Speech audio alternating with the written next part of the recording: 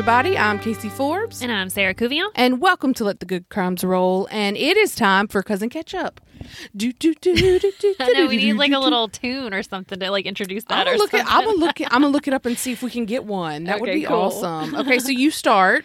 How long has it been since we recorded the last one? A few weeks? A couple of weeks. Yes. Yeah. Okay. What has been happening? So I've been getting ready for Christmas. So at the time we're recording this, it's December 5th. Yes. Right. So I've been full throttle since like Thanksgiving, like shopping and decorating and all the stuff. Mm-hmm. And I don't even know if we've told our listeners, but like my actual job is like I have a coffee shop with my sister-in-law Hope. If they haven't caught on to that by now, it's called Java Mama. So if you have been like, if you're a new listener or you haven't caught those episodes where we mentioned that, I actually do have a coffee shop on the side. That's like my side hustle, you know, whatever.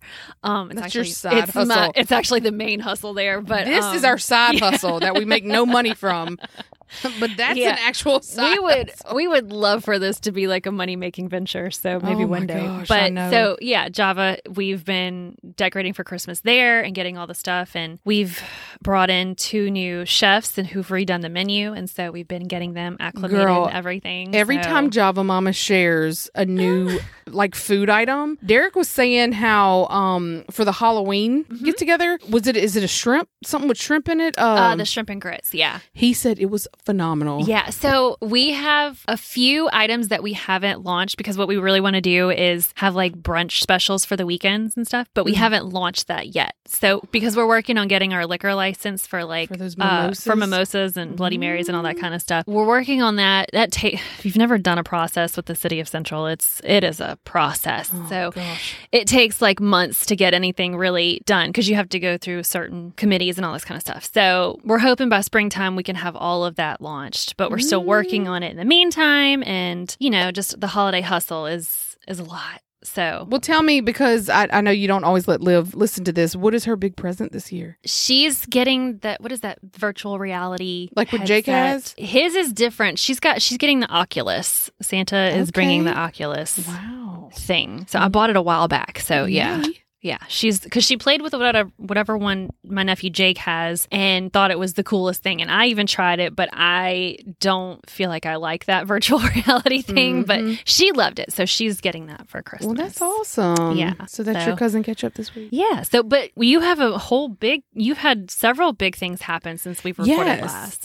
So on November 24th, the day before Thanksgiving, baby Cade was discharged. Yes. We came home. I came home. Was so excited. It's just, and then on top of it, on November 15th, I started a new job. I work for LSU now. Absolutely love it. It's the most laid back environment. Everyone is so wonderful. I couldn't be happier. So that's so great. I'm so excited for you. It's been an adjustment with the newborn. He has a G tube because he can't quite take all of his feeds. And once I got past the, oh my gosh, it's a G tube, it's easier than bottle feeding him. That's wonderful. It's insane because at nighttime we can set him up on this continuous pump and he sleeps all night. That is insane. I'm telling you, 10 hours. That is wonderful. Doesn't wake up. He sleeps on that. Like, I actually have to wake him up in the morning. Oh my gosh. And he gets pissed. And I can't believe that. Yes, it's fabulous. He's got a little bit of hypertension in his lungs, so he takes Viagra. Okay, so when we were at Thanksgiving and Derek said that, I thought he was joking or just misspoke, and I was like, what? So for those who don't know, Viagra's original intent was to relax the blood vessels in the lungs, but they found it has some really sneaky side effects. So they do give babies Viagra in the NICU. He gets it 4 times a day, but the little girl babies get them too. And just for anyone who's curious, I have not noticed any other side effects other than him having good blood pressure in his lungs. And he is on oxygen, which is the biggest pain in the butt, but I'm hoping we can wean off of that soon. So that's my biggest news is I have a newborn that finally came home after 11 weeks in the NICU. That is huge news, and that's so wonderful. Beginning in January, we are going to be relaunching with a different format. I'm excited about this. Casey and I have just been discussing like how we're going to do this, and I think your ideas have been really good. Well, yours too. So you all just stay tuned for that. And when you hear us begin in January, the new episode, don't be surprised. We have a new format that we're going with, and we're excited to share it with you all. So, well, we're going going to dive into this case. It feels like it's been years since we've talked about it. I started watching this last episode of the Chandra Levy case, and but I've had an extra kid last night, and my kid woke me up at 2:30 in the morning, so I didn't finish watching this whole episode. You up at 2:30? Yes. Did someone get sick? No, she wasn't sick. My poor child, she gets migraines, and they're intense. And last night, she must have woken up and realized she had a headache or something, or the headache woke her up. I don't know, but she came and got me to give her some medicine. And poor baby slept in my bed last night. Is she feeling better? Yeah, she's fine now. Poor baby. I know. Oh my gosh. Poor boo. Well, don't worry, because I watched it like an hour ago.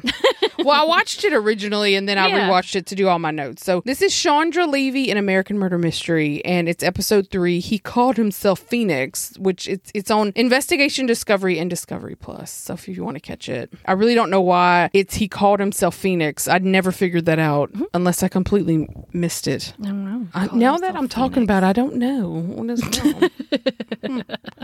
Okay, so it's October of 2010, and prosecutors are trying to build a case against Ingmar Guandike for the murder of Chandra Levy. Now, remember, Ingmar is the guy who he came here illegally from El Salvador to work to send money back to his family. He got on drugs, and he was convicted of attacking 2 women in Rock Creek Park. Yes, okay. He pled guilty to assaulting these 2 women, and this was within a quarter mile of where Chandra Levy disappeared.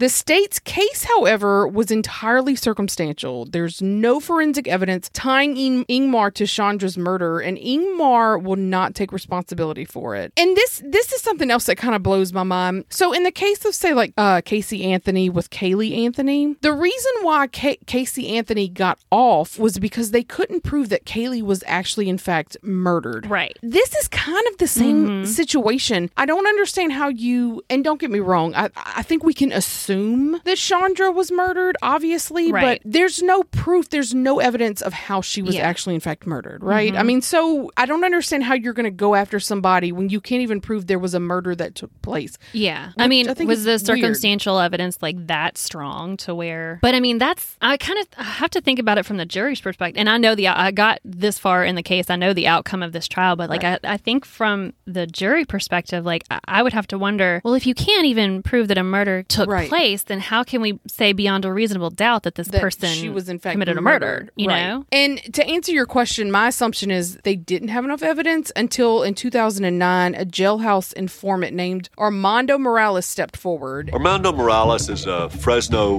California native, a lifetime criminal with a long record of violent crimes. Morales said that Ingmar Guandike told him he killed Chandra Levy in Rock Creek Park.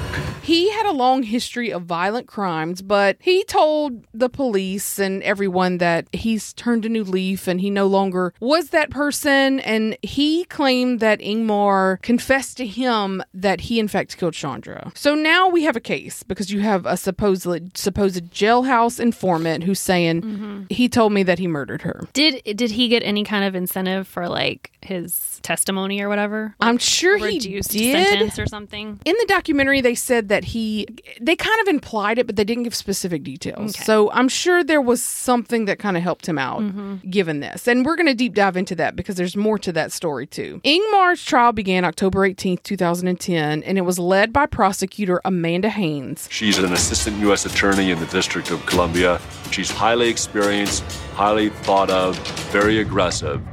Amanda Haynes' biggest obstacle in this case, the fact that it's 9 years old, there is no DNA, there is no forensic evidence linking Guandike to the crime, there's no murder weapon, and they really don't even know how Chandra Levy died. One of the biggest issues, like we talked about, was we didn't know if she was murdered or not. But according to this jailhouse snitch, she was murdered. So that's kind of what they hung up on. Also, we can't forget Gary Condon was also a person of interest in this case. So in order to combat that, the prosecutors make the decision to lead the trial by calling him in and having him be a witness. And everyone is excited about this because they think, hey, maybe he will finally publicly confess that he had a sexual relationship with her. Yeah, because I mean, he had not admitted to anything of that nature with Chandra. He admitted to police, but it wasn't public. It wasn't. He didn't publicly acknowledge it. So everyone's hanging on by a thread, saying, "Oh, is he going to say anything? Is he going to say anything?"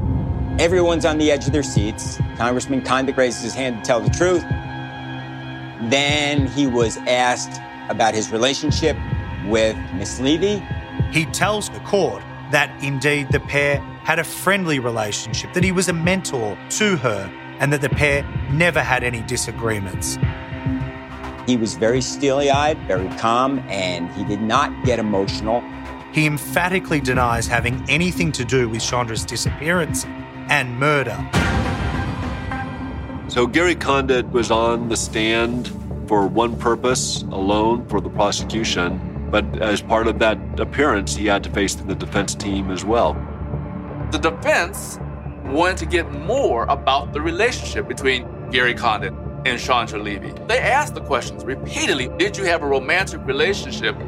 Condit said, my relationship with Chandra Levy has nothing to do with this case. I am not on trial, so I don't have to go into anything about my relationship with Chandra Levy. No, he doesn't. He explains that he had a friendly relationship with Chandra, and when pressed for more regarding his relationship, he was very emotionless, and he basically says that his relationship with Chandra had nothing to do with this case, and he was not, in fact, on trial. And he just shut it down right there. His testimony was a total of 10 minutes, and everyone else was like, well, that was a bust. Yeah. That's it? That's it, 10 minutes. And basically, they call him in to say, I had nothing to do with her disappearance. And then when the defense stood up, they started to pry into his relationship. And that's when he was like, my relationship with her has nothing to do with this case. I'm not on trial, so I'm not answering any further questions regarding that. Wow. Which that was his, and the judge agreed. The judge says, well, he's not on trial, so he wasn't forced to comply. So then 2 surviving victims of Guandique came and they testified to the assault in the park. It was very compelling because these women described that he attacked them, and it was pretty bad. I mean, it just didn't look very good. Can you imagine having to testify? I mean, he had already pleaded guilty to their so, and they had identified him. So they had already gone through a trial about this. This is the second time they're having to go through this and describe things and face him. Can you imagine how that had to have been That would be horrible. I know. And then finally, the prosecution calls Armando Morales to testify that Guandique had in fact confessed to murdering Chandra. He had glasses, soft-spoken, and he told a story that he was an old-school gangster from Fresno, but that over the years in prison, his life had turned around, and he had given up that gangster lifestyle. And he says that he hadn't had a prior experience with informing. He said, I'm just doing this because I want to help. I've never done this before. I'm uncomfortable doing this, but I want to help the Levy family. Morales then shares with the jury exactly what Guandique told him about the crime. They hear how Ingmar Guandique is high on drugs, needs money to help with his drug habit, and how he is hiding in the bushes like he did previously in those attacks that he pled guilty to. Chandra Levy comes through. Guandique jumps out the bushes and attacks Chandra and drags her into the woods. He tries to smother her and tries to steal her money pouch. But during that course of action, Levy becomes unconscious. He leaves her there in the woods, and he grabs her money pouch and he runs.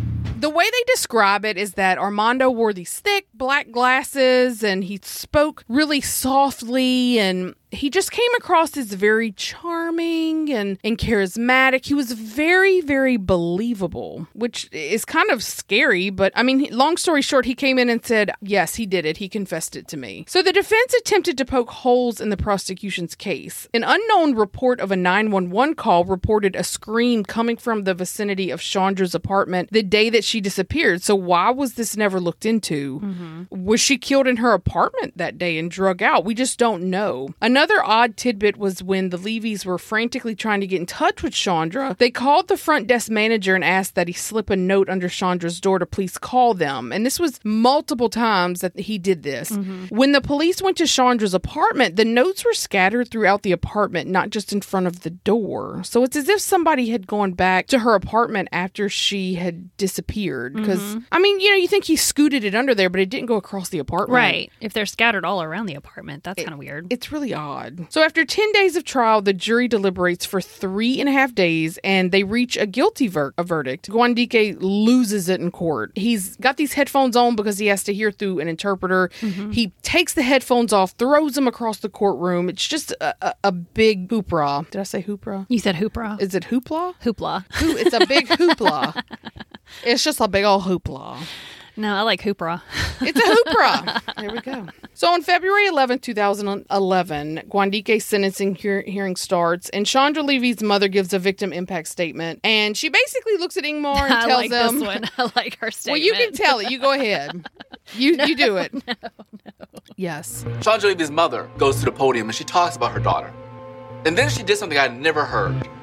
Victims aren't supposed to talk to the person who did the deed. She looked him in the eye and she said, you know, you are a hideous creature. You are lower than a cockroach. You should rot in hell. And it was very dramatic. And then she looks at Mr. Guandique and says, finally, Mr. Guandique, you. She basically has this whole very poetic statement, and then at the very end, she goes, fuck you. Yeah.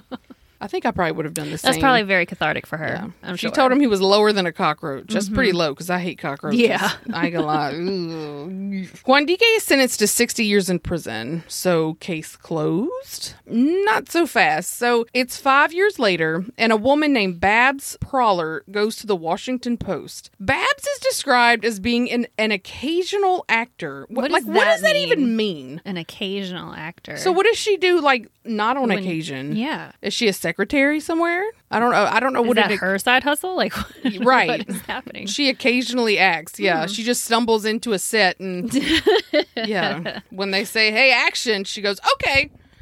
Prowler tells the Post she is recently divorced and living in Annapolis, Maryland at a hotel. And when she was walking in one day, her dog got caught by the door. And of course, in the reenactment, it's a pug. All you see is a little pug butt with its curly tail, and I'm just like, I don't know. I guess maybe she really had why is it a pug? This really cute. But then I got to think pugs are super cute. But anyway, well, out of nowhere, this man grabs her dog and rescues the dog. It's not like she jumped on the elevator. I mean, the door just shut. They really kind of blow this up. But he saved that dog. He saved the dog. It'd been funny if the dog would have bit him. I know. You know what I mean? Like he's trying to help. He's like, I can see a pug biting. You know? Yeah. I feel like pugs would do that. I know. I think about that pug from Pocahontas. He would totally... Percy would totally bite. I love the fact that we both knew it was Percy. Exactly. Love me some Percy. He explains that he's visiting the area and the two start talking and basically they start going out on dates. And this man begins to confide in Prowler and she starts to realize, okay, this guy's engaged in criminal activity. And she kind of figured that out when he offered to murder someone who stole jewelry from her. Oh, is that what clued her in? He starts talking like a con and talking about his violent tendencies and saying how he could kill somebody by sticking a shank through their eyeball into their brain. According to Prowler, Pheonix's talk quickly turned from boastful to menacing. That's when you back away slowly. Yeah. You know, that's when you just ghost him. Did she back away slowly? No, she decided to start recording their conversations. Oh. Because, most normal people just ghost crazy people, That's a little scary. You don't continue the relationship and record the conversations. I mean, we've dated some characters, but none of them have ever offered to kill somebody. No, could you imagine? No. And especially since he'd actually been to jail for gang-related activities. So you kind of think it might be a little legit. No. So during these conversations, he reveals that he was a witness in a high-profile murder case and tells Prowler he lied on the stand. So it turns out this man was Armando Morales, the guy who testified that Guandique murdered. Yeah. Oh. So instead of her going, say, like, to the authorities, she went to the Washington Post. Remember Pulitzer Prize winner? Oh, yeah. He reminded us, Yeah, I know. It gets mentioned every time he's introduced. She goes to them. Well, he actually listened to the recordings, and the problem is while he said that he lied, he didn't specifically say it was for that specific case. So it was really hard for them to say, okay, it's definitely this man. So with this new information, basically, it just so happens at the same time, Guandike's defense attorneys had discovered that Armando actually had been a long-term jailhouse snitch, and he had gotten many perks from being a jailhouse snitch. In combination with the recordings and the fact that he's done this multiple times before. He's a career snitch. He is. And he's out of jail now. He's done a lot of criminal activity, but he's gotten out of it a lot. Okay, I gotcha. Guandike's conviction gets vacated and a new trial is ordered. And this is where things get like incredibly interesting. In the pre-trial hearings with the defense, basically they were going to put Gary Condit on trial. They were going to call in all of his girlfriends, have everyone testify. I mean, it was going to be a laser in on Gary Condit. That was where they were going to point. And then all of a sudden the prosecution just completely drops the case. So Guandike is not charged. He could still be charged if there, were evidence to come out, but he was not charged because they felt that since Armando Morales was not a credible witness anymore, that they didn't have a case. And so they dropped the charges. Okay, so the whole reason they went to trial the first place was because of Armando's testimony. Yeah. Okay. Wow. So the question remains, like, who killed Chandra Levy and why? And the crazy thing about Guandike is he actually put in a bid to stay in the United States because once the 10-year conviction was up for attacking the women, he would be sent back to El Salvador, and he put in a bid to stay here. Oh, really? Yeah. Was it granted or denied? It was not. He was sent back to El Salvador, yeah. So as we know, Gary Condit was going to be put on trial, but that never happened. Basically, trial by public opinion. Well, we meet this guy named Vince, and Vince was Gary Condit's longtime friend. He says he was his close friend. He was his bodyguard, and he was his driver. Vince claims that over time, the congressman known for secrecy began to confide in him. We had locker room talk. He'd tell me about different girlfriends, and in fact, I had to meet him because you got to remember, I'm his driver. I mean, who knows better than the driver? In summer 2000, I picked him up at the airport. He described that a girl he was seeing had black, curly hair. She had a beautiful body. She had beautiful round breasts, like little melons. He was explaining it all to me because he was bragging, and she was Jewish. And then he just gives me the whole picture and tells me she's going with a cop. Her father's a doctor. Condit never mentioned her by name, but Vince believes the description was unmistakable.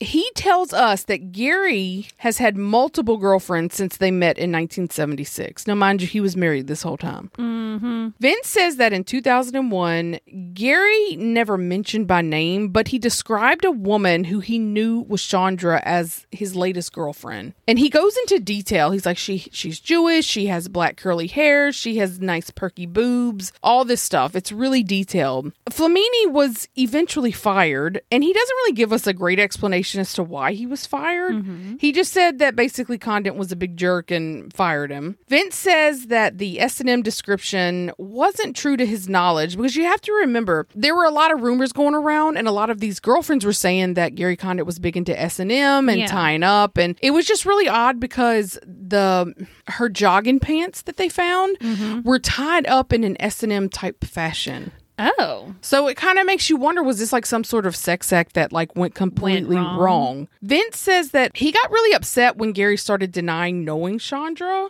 and then saying that he wasn't involved with her because he knew it was true. Like he knew for a fact it was true. He went to the FBI and they did nothing about it. What? So, and maybe the FBI knows something we don't know. That's true. He doesn't know if Gary would have murdered Chandra. He just thinks it's really odd that he denied this. Like, well, I mean, this is a woman who was missing and murdered. Just be honest. In an interview with Ingmar Guandike, the motivation behind the attacks in the park were just to rob the victims, not for any type of, sexual rape or for murder. The main motivation was for drug money. I find Ingmar's testimony, his interview, really weird because if you remember when the police went to talk to him, he had a tattoo on his chest of a woman that looked oddly like Chandra, and he had her pictures in his jail cell. Chandra's pictures? Yeah. Oh. The journalist asked him all about that, and he's like, "Oh no, that's just a random woman on my chest." Yeah. And then how does he explain the pictures in his jail he thought cell? she was pretty. That's what he says. Okay. So it's just the whole situation is just incredibly bizarre. The Levy family did hire an investigator named Joe McCann. I believe we talked to him in the last episode. He feels that the answer to who killed Chandra was in the park. So it's not surprising that Chandra was in the park because she liked to jog. But what's odd is where she was found. Where she was found was on a horse trail that had really rocky terrain. So if you go for a jog, an experienced jogger wouldn't have jogged there because it's uneven ground. There's rocks, there's debris. They wouldn't have, it just doesn't make sense that she would be jogging there. And he believes that Chandra went to the park to meet somebody. Because if you recall from the last episode or the first episode, she Googled a specific location. Yeah, that house. Right? Wasn't there a house in there? Yes, there's some sort of mansion or something in there that she Googled on how to get there. So it kind of just makes you wonder, was she meeting someone there? Back when we talked to Vince, he said that Gary knew that park very well. He went there often, and he even met women there because you could be alone. So it's just really odd. Joe McCann, the private investigator, says he believes he knows who killed her, but he doesn't have evidence to prove it, and he doesn't want to publicly say. Yeah, he could be sued. Yeah. This is the other problem with this. Once an arrest is made on behalf of a case, the police they no longer utilize resources once an arrest is made. So regardless of the outcome. So Gwandike was arrested, right? Long story short, over the course of 15 years, he basically was not found not guilty. He just was not proven guilty. Well, they're not doing anything else to solve this case. Oh. Because an arrest was made in it. So unless something comes forward, this is now technically a cold case. Yeah. And someone has to come forward with information. And so to this day, it is an unsolved mystery as to what happened with Chandra, who killed her, how did she end up out there? Her family believes that it was Gwandike. He is back in El Salvador. He was deported in May of 2017. Yeah. And I tried to look up Gary Condit. I really couldn't find much. I saw that he had moved to Arizona. He's no longer in Congress. He is a registered lobbyist, go figure. He moved to Arizona, and he supposedly had opened a bunch of Baskin-Robbins that failed. What? Yeah. How does a Baskin-Robbins fail, especially in Arizona? Is so good. I know. That just don't make no sense. But I couldn't really find anything. This is like I said, this is a completely unsolved mystery. We don't know what happened. And it's it's just sad because you've got this girl. It is sad. But her family believes that it was... They believe it was Gwandike. They truly do. After you call someone a cockroach and say F you. Yeah. Pretty much. Yeah. That kind of sums up your feelings about it. I have mixed feelings about this now. I know.